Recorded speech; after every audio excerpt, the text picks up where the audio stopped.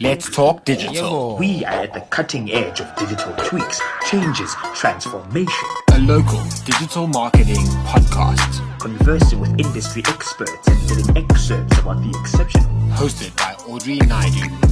Sit back, relax, and enjoy the conversation. I'm really looking forward to what's coming up in South Africa in the next couple of months and years. Hey everyone, welcome back to Let's Talk Digital with me, Audrey Naidu. Happy New Year, everybody. Hope you guys had a good December break and ready to tackle the new year. In an old Indian parable, several blind men get to touch an elephant. Each man feels a different part of the animal. Afterwards, they each describe the elephant, but their accounts vary depending on what they touch, the tusk, tail, or perhaps a leg.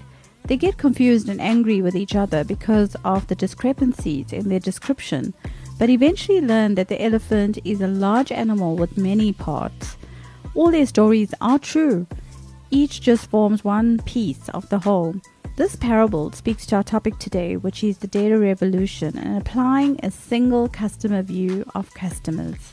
As we transition into a new era of data management, data privacy, and consent, we need a next-level data strategy to connect the sum of all the moving parts. My guest today is Kelvin Jonck, CEO of Digital. Kelvin started as a computer engineer experimenting with VR and AI.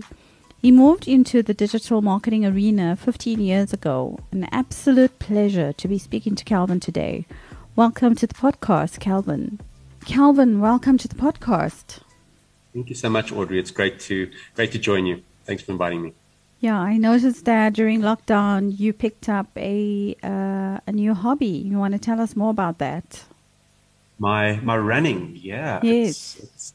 It's been great. I always used to joke that that I used to be an amateur jogger and laughed at people who took this sport seriously. And then when lockdown came and I couldn't stay healthy anymore, I picked up running just as a way to stay fit, and the bug has bit. I now look out for actual races and got desires for ultramarathon running. So yeah, it's gonna be interesting, I hope. Yeah, that's gonna be amazing. I think you can add that to your bucket list. Absolutely, I did one marathon recently, which was a bucket list item. So tick.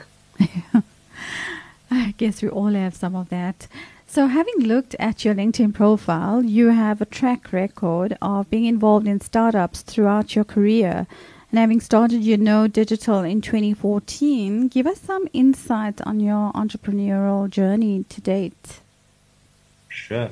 So was actually the first company that I had the privilege of starting. I actually came out of the corporate space. I was at Cell C for a number of years, running their digital team, and then I guess realized there was an opportunity to bring in some cool tech that I had fallen in love with when I was there, and decided to start this company where I would introduce it to peers in my industry, and very fortunate enough to be able to build that into a company that's still running after 8 years. And since then, I've also had the fortune of being involved in a number of other ventures as well. We've got a called Mirror that I have been part of, and Airbuy, which is a payment company, and a number of other startups where I get to help mentor and invest. Yeah, so it's a wonder where you have time for running, hey? Early mornings. Okay, yeah, that's the best time to do what you love. So I understand from our conversation, you've been up to London recently to attend a conference on the very topic up for discussion today. And we are talking about the first-party data revolution, which is quite an important and trending topic. And it's certainly an important one for business to take note of. What, in your opinion, is propelling the shift? I think we've come to a pivotal point in how companies and even individuals think about data. We've gone through so many loops and high points and low points in terms of how personal data is used that there's a bit of a reckoning at the moment, I think, which is forcing everybody to ask the question: is my personal data mine or somebody else's, or am I the product or am I not? And I think that the consumer is winning, which is great, and that means that all the technology companies and publishers and everybody in that game has to rethink how consumer data is used. And I think that is where we're at right now. Is for the last 10, 15 years, it's been a bit of a free-for-all in a number of ways. Maybe the Wild West, as everybody works out what they can and can't do. And now regulation, or perhaps some personal interests or company interests from various providers is guiding us into this space of potentially looking at first-party customer data way more importantly than we would, the third-party data that we used to get with third-party cookies and DMPs and all that kind of stuff. Yeah, I mean, there are a number of drivers which we are going to touch on soon enough in terms of what's causing the shift. But, you've been exposed to global markets. Where are we in terms of progress in South Africa relative to other markets? I think it depends who you ask. South Africans or even African companies in general always feel like they are way behind. And while I don't think we're necessarily leading the trend, we definitely aren't 5 years behind on things. It's a matter of potentially waiting for technologies and processes to be proven in other markets before we're able to invest, because potentially there's less budgets. But everybody understands what's needed. It's really just have they been able to build momentum internally to get those projects off the ground. So I would say that COVID has propelled that incredibly. Everyone's been forced to rethink that. The whole digital transformation movement includes how they think about their customers' data as well. So I would say that we are not that far behind in terms of intention, possibly a good 6 months to a year behind in terms of implementation. So I would sum it up as we all on a global data maturity journey. Yeah, I think so. And people know what that journey should look like. It's really just about breaking through some of those barriers and silos and maybe historical legacy issues to achieve that as a company.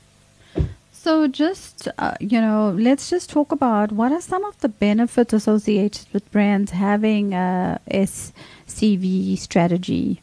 So this, the single view of the customer is, it just makes sense, even from a historical perspective. We've maybe been spoilt in the past, having this ability to go and target audiences without even knowing who they are, or speak to people or personalize ads to people without them being part of our family or our community. So the benefits of moving to this view of understanding our customers across the board means that we can include them in our family, include them in our plans and our futures, and be able to give them what they need as they go through that journey. It might not be as broad from an acquisition perspective, but from a retention and an upsell and a cross-sell perspective and a customer experience perspective.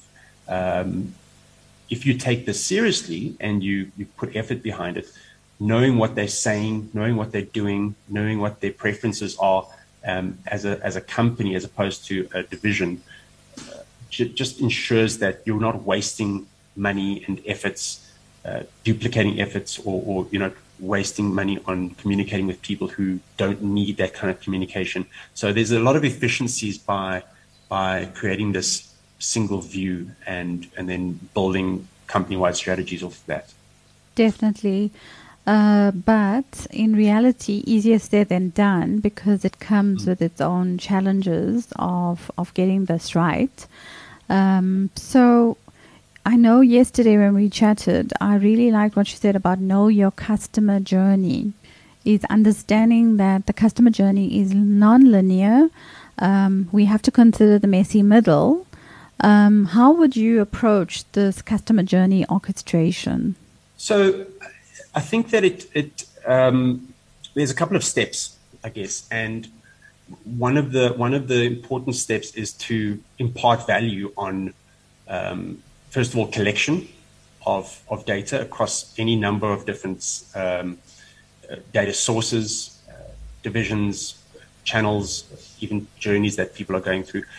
Finding a way of identifying these individuals, whether they're anonymous at first or eventually become known, and then being able to attribute future, knowledge about them to that persona, and then imparting a lot of value on things like consent. I think consent is going to be incredibly important going forward, vital if not, and creating that as part of your strategy. So that would probably be step one, is imparting actual value as a company on those major things, and creating almost like a value exchange to have the customer want to share this kind of information with you. You should be able to build a strategy where the customer feels like if they give you the kind of information that you're asking for in the right ways, that they're going to get some kind of value out of that. I think the other step would definitely be to re-strategize your targeting mix.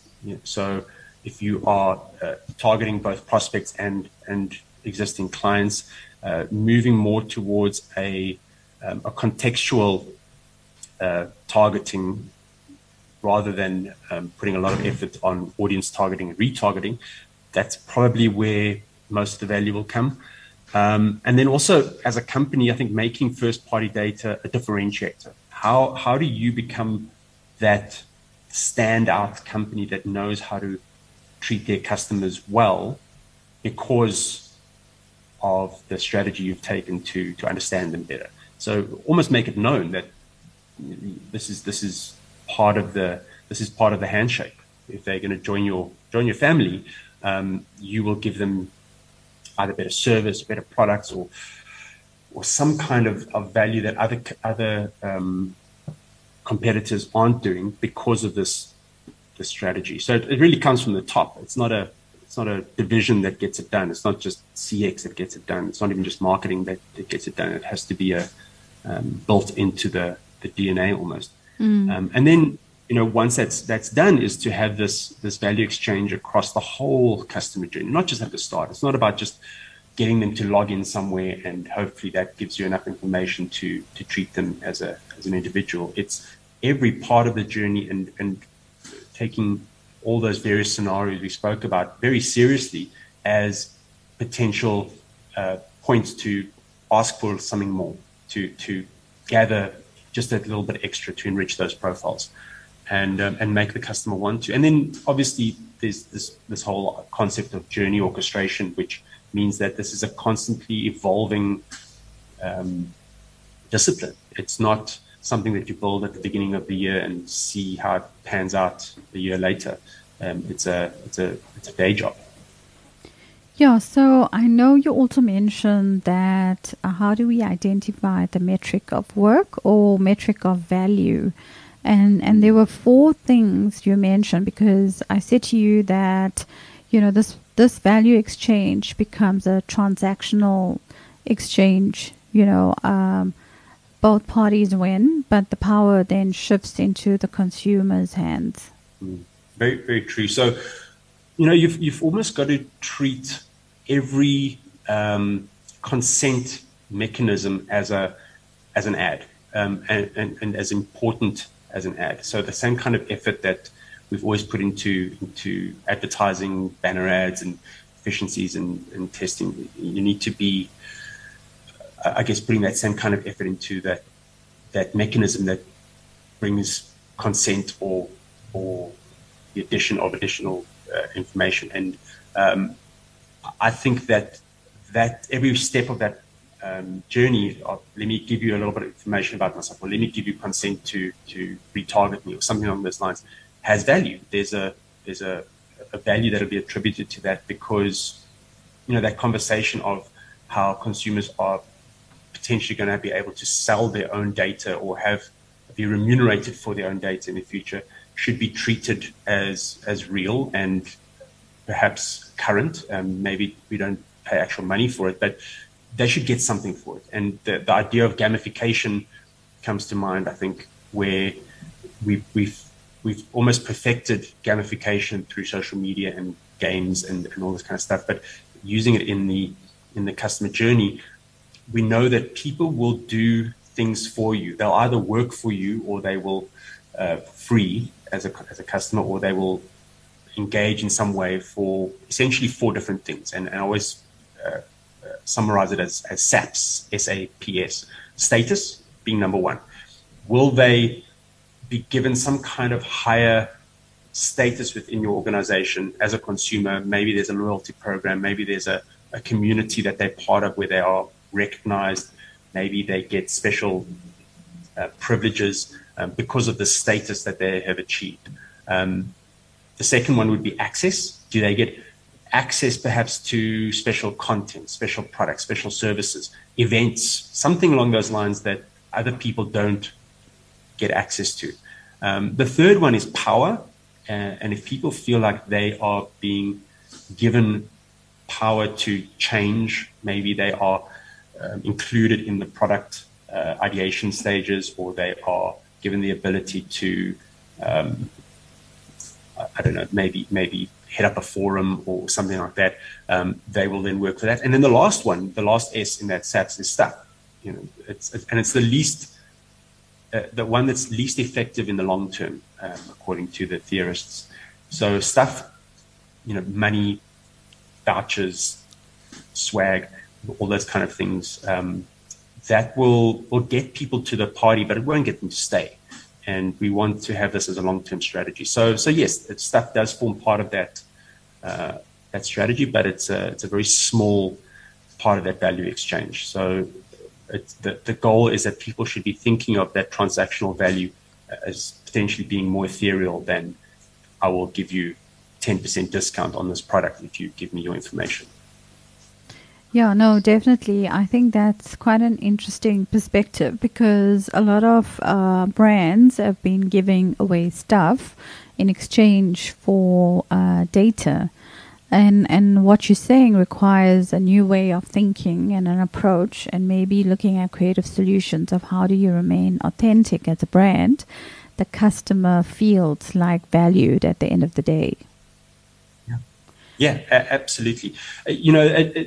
Stuff will work for certain customers, but again, I think it will only work in the short term, and the decision needs to be made, I guess, on a case by case basis. Is this a once off activity or journey that we want people to go on, or is this something that we want to have for a number of years and potentially have some kind of a strategy around keeping them involved and engaged more than just that once-off exchange?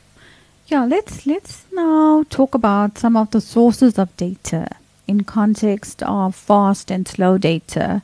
Can you maybe give us a view of, how you would define fast and slow data? Yeah, it's interesting. Fast data are, because we've been a number of years been working in things like social analytics. We've often spoken about the volumetric side of social data, which would be engagement rates and click-through rates and fan page growth and that kind of stuff, versus what are people saying, which is almost like the qualitative side of it, which holds its own value.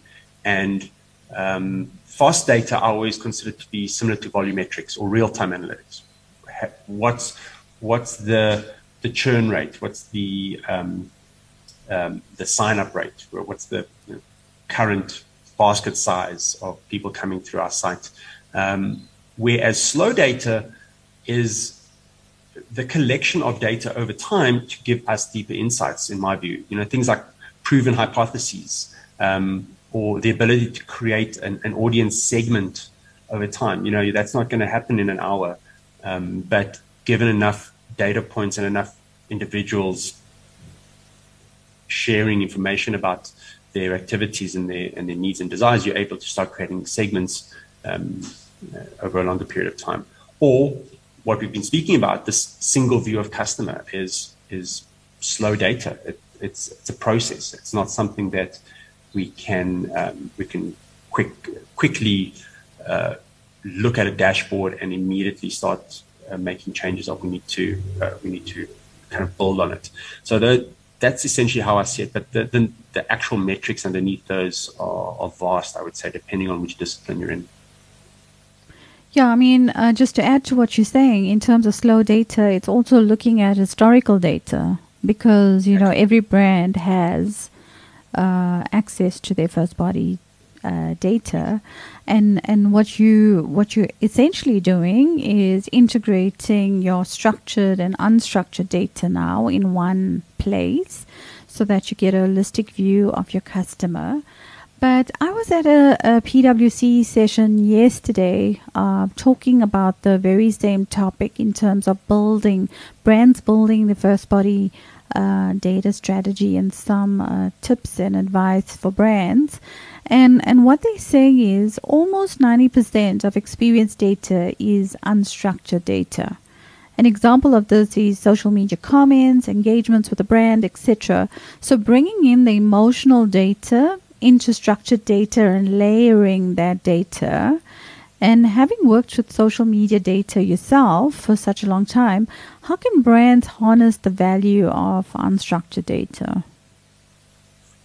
Yeah, so I mean, back in the day when Crimson Hexagon was still a brand, they had a tagline of quantifying the qualitative, which I always found really nice way of thinking about it. Because unstructured data, the way people speak, and that's social data, but it's also customer service, support data, it's survey data, it's NPS,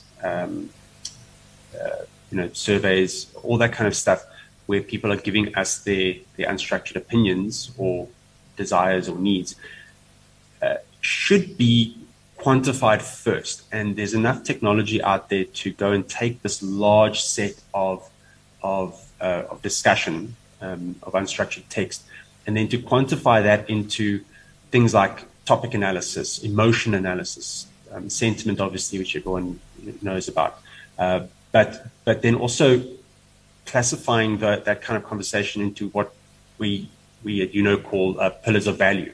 So being able to analyze that unstructured text to decipher what are people saying about my particular products or channels or services or values even, and then being able to assign that back to our own internal analytics that we're getting. So there is a layer between, so if we had to talk actual technology, the single view of customer probably culminates in something like a CDP.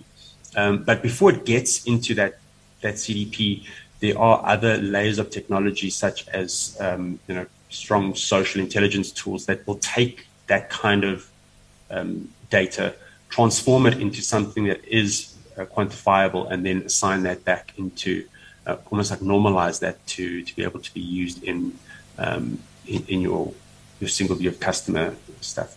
The other side to that, apart from social, is there's a large trend at the moment to unify the voice of the customer, and that is, as I mentioned, taking social data, taking customer service data, taking survey data, bringing that all into one space using powerful AI to analyze that, and then, irrespective of where that conversation is coming from, be able to say that, well, in this part of the country, people with this kind of product generally don't like your stores, or do like your stores, or like your stores but hate the smell of it, or something like that. Which all of those individual metrics can then be assigned to these segments that you're building in your first-party strategy, even if it's potentially anonymous. You can't always go and ethically assign your records in a CRM or a CDP to somebody that's talking on social media without their consent. So it might just be thematic at some point. I mean, it's only recently that I have been exposed to social regression analysis, which is so critical for brands to take note of. But there's two things that you mentioned. Is one is the automation of data. So, we're going to remove the manual process out of the equation. And two is technology being the key enabler. I mean, when we start to talk about technology, there are so many different diverse technology out there to do the job. What are some of the ways brands, what do they need to take note of in terms of choosing the right tech stack for this? Yeah, it's a increasingly complicated process, we find. And what we've been doing with a lot of our customers is going through a bit of an audit process where we look at things like what are the technologies that already exist in the company, what are the processes that exist, what kind of data already exists, what has to stay, what doesn't have to stay, and then working out what all the different divisions potentially need or stakeholders potentially need, or what the customer needs at the end of the day, because maybe those needs of the stakeholders can change. And then starting by building a scope and a requirements list of what's required. And then only after that point do you start investigating and shortlisting the kinds of technologies that fill those gaps, because that is, despite the fact that, yes, it's complicated and there's so much to choose from, the benefit of having that is there's definitely going to be a technology solution, whether it's one solution or a combination of platforms that answers that requirement perfectly. And it's really just about, do you have the time and the resources to actually go through that process first before going down the road of potentially sitting in sales calls and listening to what various vendors have to say, because it all sounds the same after a while. When you sit in 10, 15 different pitches, it all starts blurring into one, and it's hard to differentiate. So we strongly suggest going through that audit and scoping process first before evaluating too much technology. But again, the benefit is there will be something that fits it perfectly, and once you've made that choice, the cost savings after the fact are highly tangible. So we would definitely suggest take it slow, but don't waste time. Like we said, we're a little bit behind the rest of the world. Kelvin, to be honest with you, nearly every single day, and this is no joke, I've been called or emailed or on LinkedIn by different service providers selling something new and also saying that their tech is, or their tool is, the best in the industry. So it's very difficult, because if you start to look at this MarTech landscape, it just keeps on growing and expanding. And one of the things, and this is, for South African brands, realistically, not all brands have the type of investment or budgets to actually invest in some of these technology. So where do we draw the line, for example, a small and medium business versus a large corporate, in saying what you should be considering? Because I don't see anything out there in the market. I'm not sure if you are exposed to anything. There are definitely solutions for every level.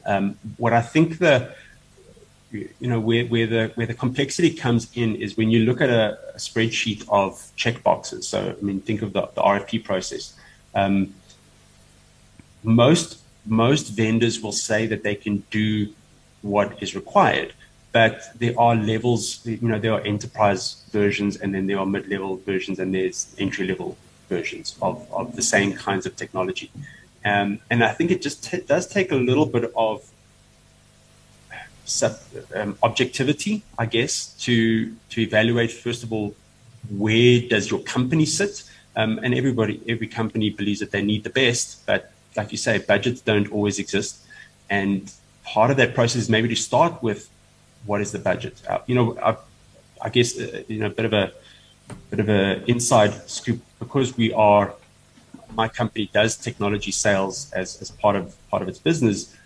We know that brands are very hesitant to disclose their budget because they think the vendor's going to push up their price to whatever that budget is.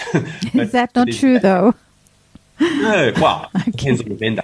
Depends on the vendor. Yes, not everybody is the same. But essentially, there's value in coming out the gates and saying, guys, this is what our budget is. Let's be realistic about what we can possibly get for this. What can't we get, and should we even continue speaking? Because we went through a process like this with one of our clients recently, where we helped them choose some technology, and by starting with the budget that's comfortable, we knew that there was going to be some variance up or down, but by understanding what was comfortable, we were able to exclude 80% of the solutions out there, and not necessarily have to try and force fit our needs within their technologies. And even the enterprise guys might come in and say that yes, we could do it for X amount, but realistically, you'd probably be losing some of that functionality that was inspiring in the first place. So I think there's a bit of honesty, soul searching from the brand to decide that once there is a comfortable budget, and we have to understand that maybe that's not the top technology in the world with the top services required, but potentially we can get away with 60% of what's available, and it fits within the budget, but maybe lower expectations. Yes, so but where does that mandate sit with an organization? Is it the CIO office? Is it marketing? Is it CTO? Because very often there is that siloed view of how these decisions are taken, and then sometimes after the fact, the decision's been made, and the rest of the organizations need to retrofit into that solution, which might not be the actual solution that's required, to get the job done. So I'm often finding that it's that fragmentation within organizations.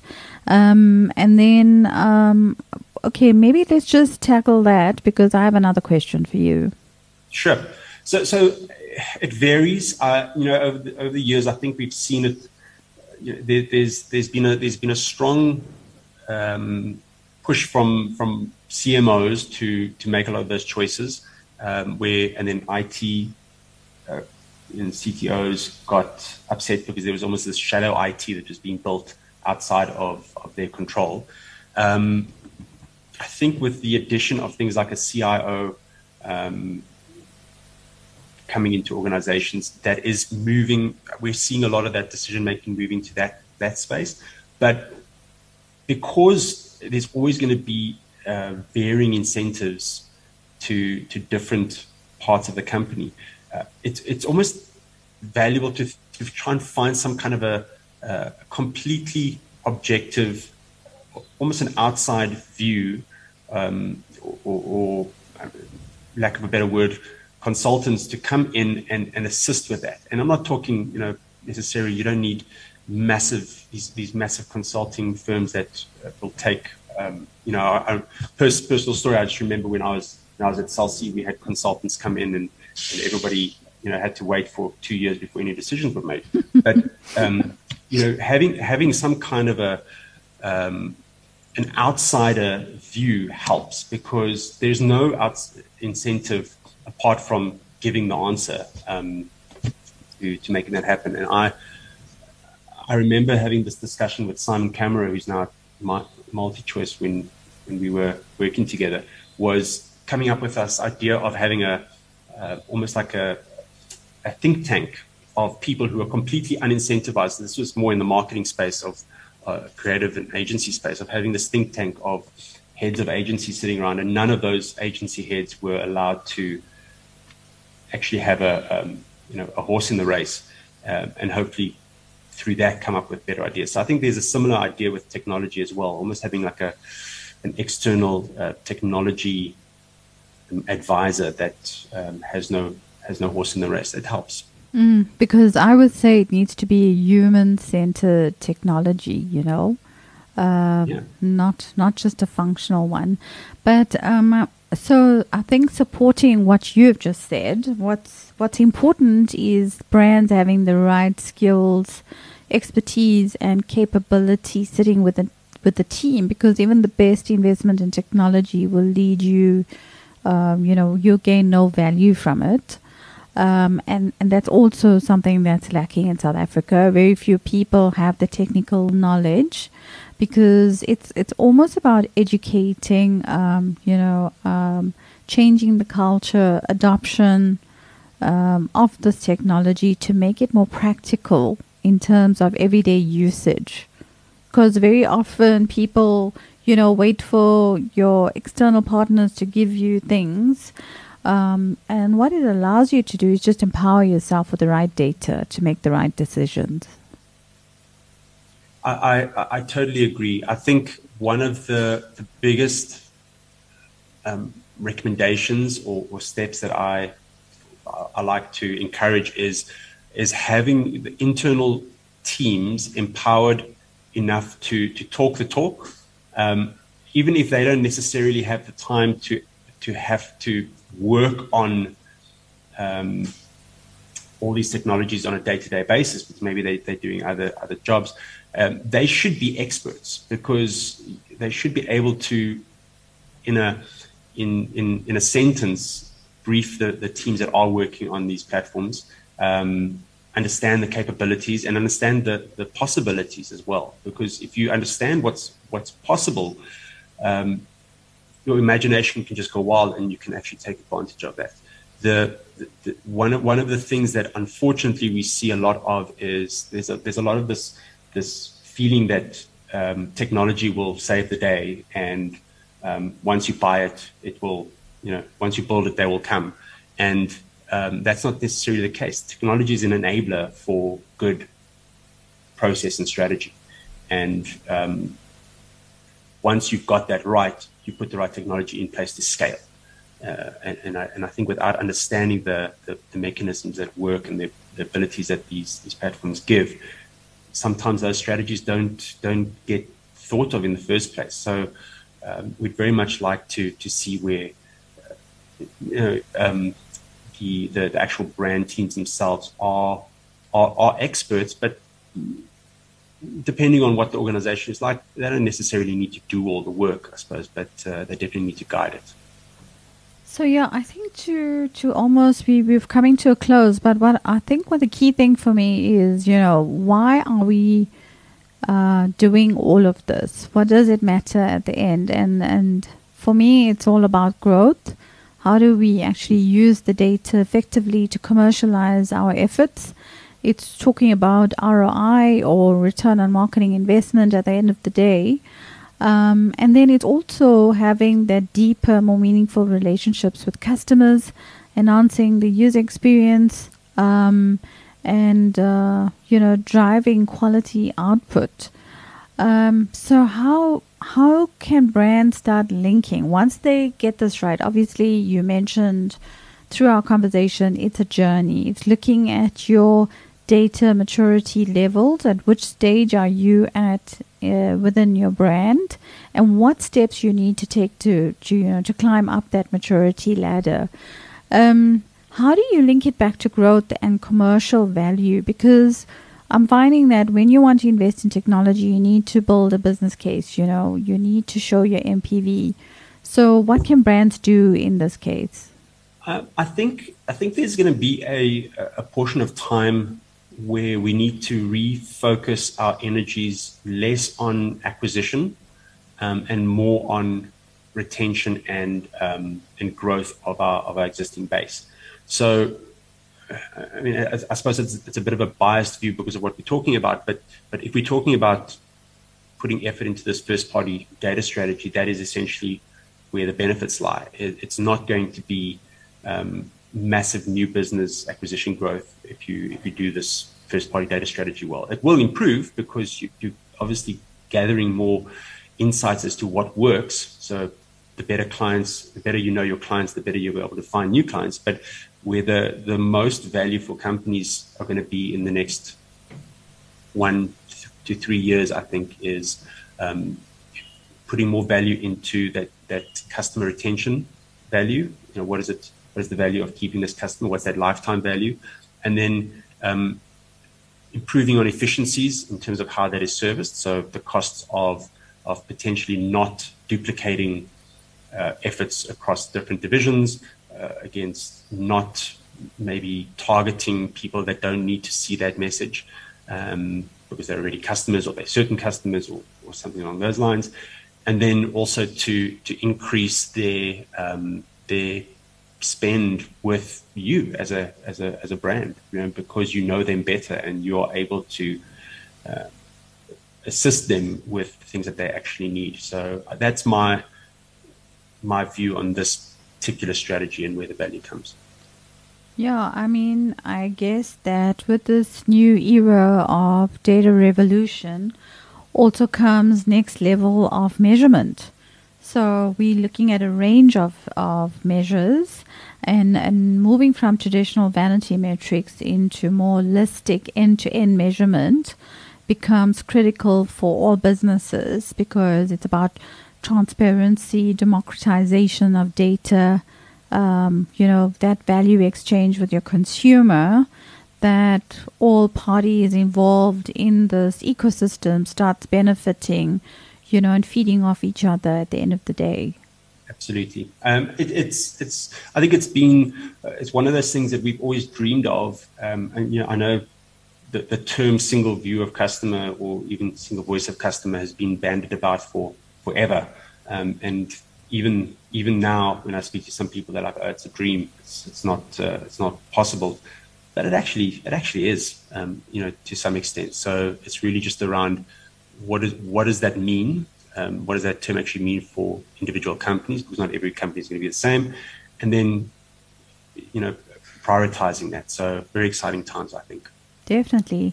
So, Kelvin, in closing, what are the 3 things would you would like to leave our listeners with in terms of having a single view of customers, and how should they be navigating through this data revolution? So I think the 3 steps that are used in this journey a lot are: number 1, collection. Is how are we putting a priority on where we're collecting our data? Is it good data? Is it solid data? Secondly, are we unifying and enriching that? So are we, cognizant of the fact that all of this data could potentially be unified as a single profile for individuals, and then for segments, etc. And then the third one is actually taking action on that. Is fine, we've got it. And I mean, everyone's had this big data project going for 5 years, since whenever they started it. But are we able to take immediate action and intelligent action on the stuff that we have and the changing stuff that we have? So collect, unify, take action. I guess those are the key pillars to a strong single view of customer strategy. You also mentioned that your company does consultations and technology solutions. How would someone get hold of you if they needed further assistance? They are more than welcome to reach out to me personally on LinkedIn. They're welcome to go to our website at uno.co.za. Everyone always gets that wrong. It's not a U, it's a Y-O-U. Yeah, me too. So uno.co.za, but they can also email me. I'm sure that we can, it's Kelvin at uno.co.za. So more than happy to help, but I've got a feeling that everybody's connected in the small little industry of ours, so we'll get to chat at some point if they want to. Absolutely. Kelvin, thank you so much for your time. I think this was an awesome conversation. Thank you, and thanks for having me. Okay, take care. Bye-bye. We're excited. You're excited. I really value and appreciate appreciate your support during this time. Helping decision makers navigate the change and keep some change in their pockets. Don't forget to subscribe, follow our Instagram handle at Talk Digital ZA. engage us on our website at talkdigitalza.co.za. And who knows, you could be featuring on the next one.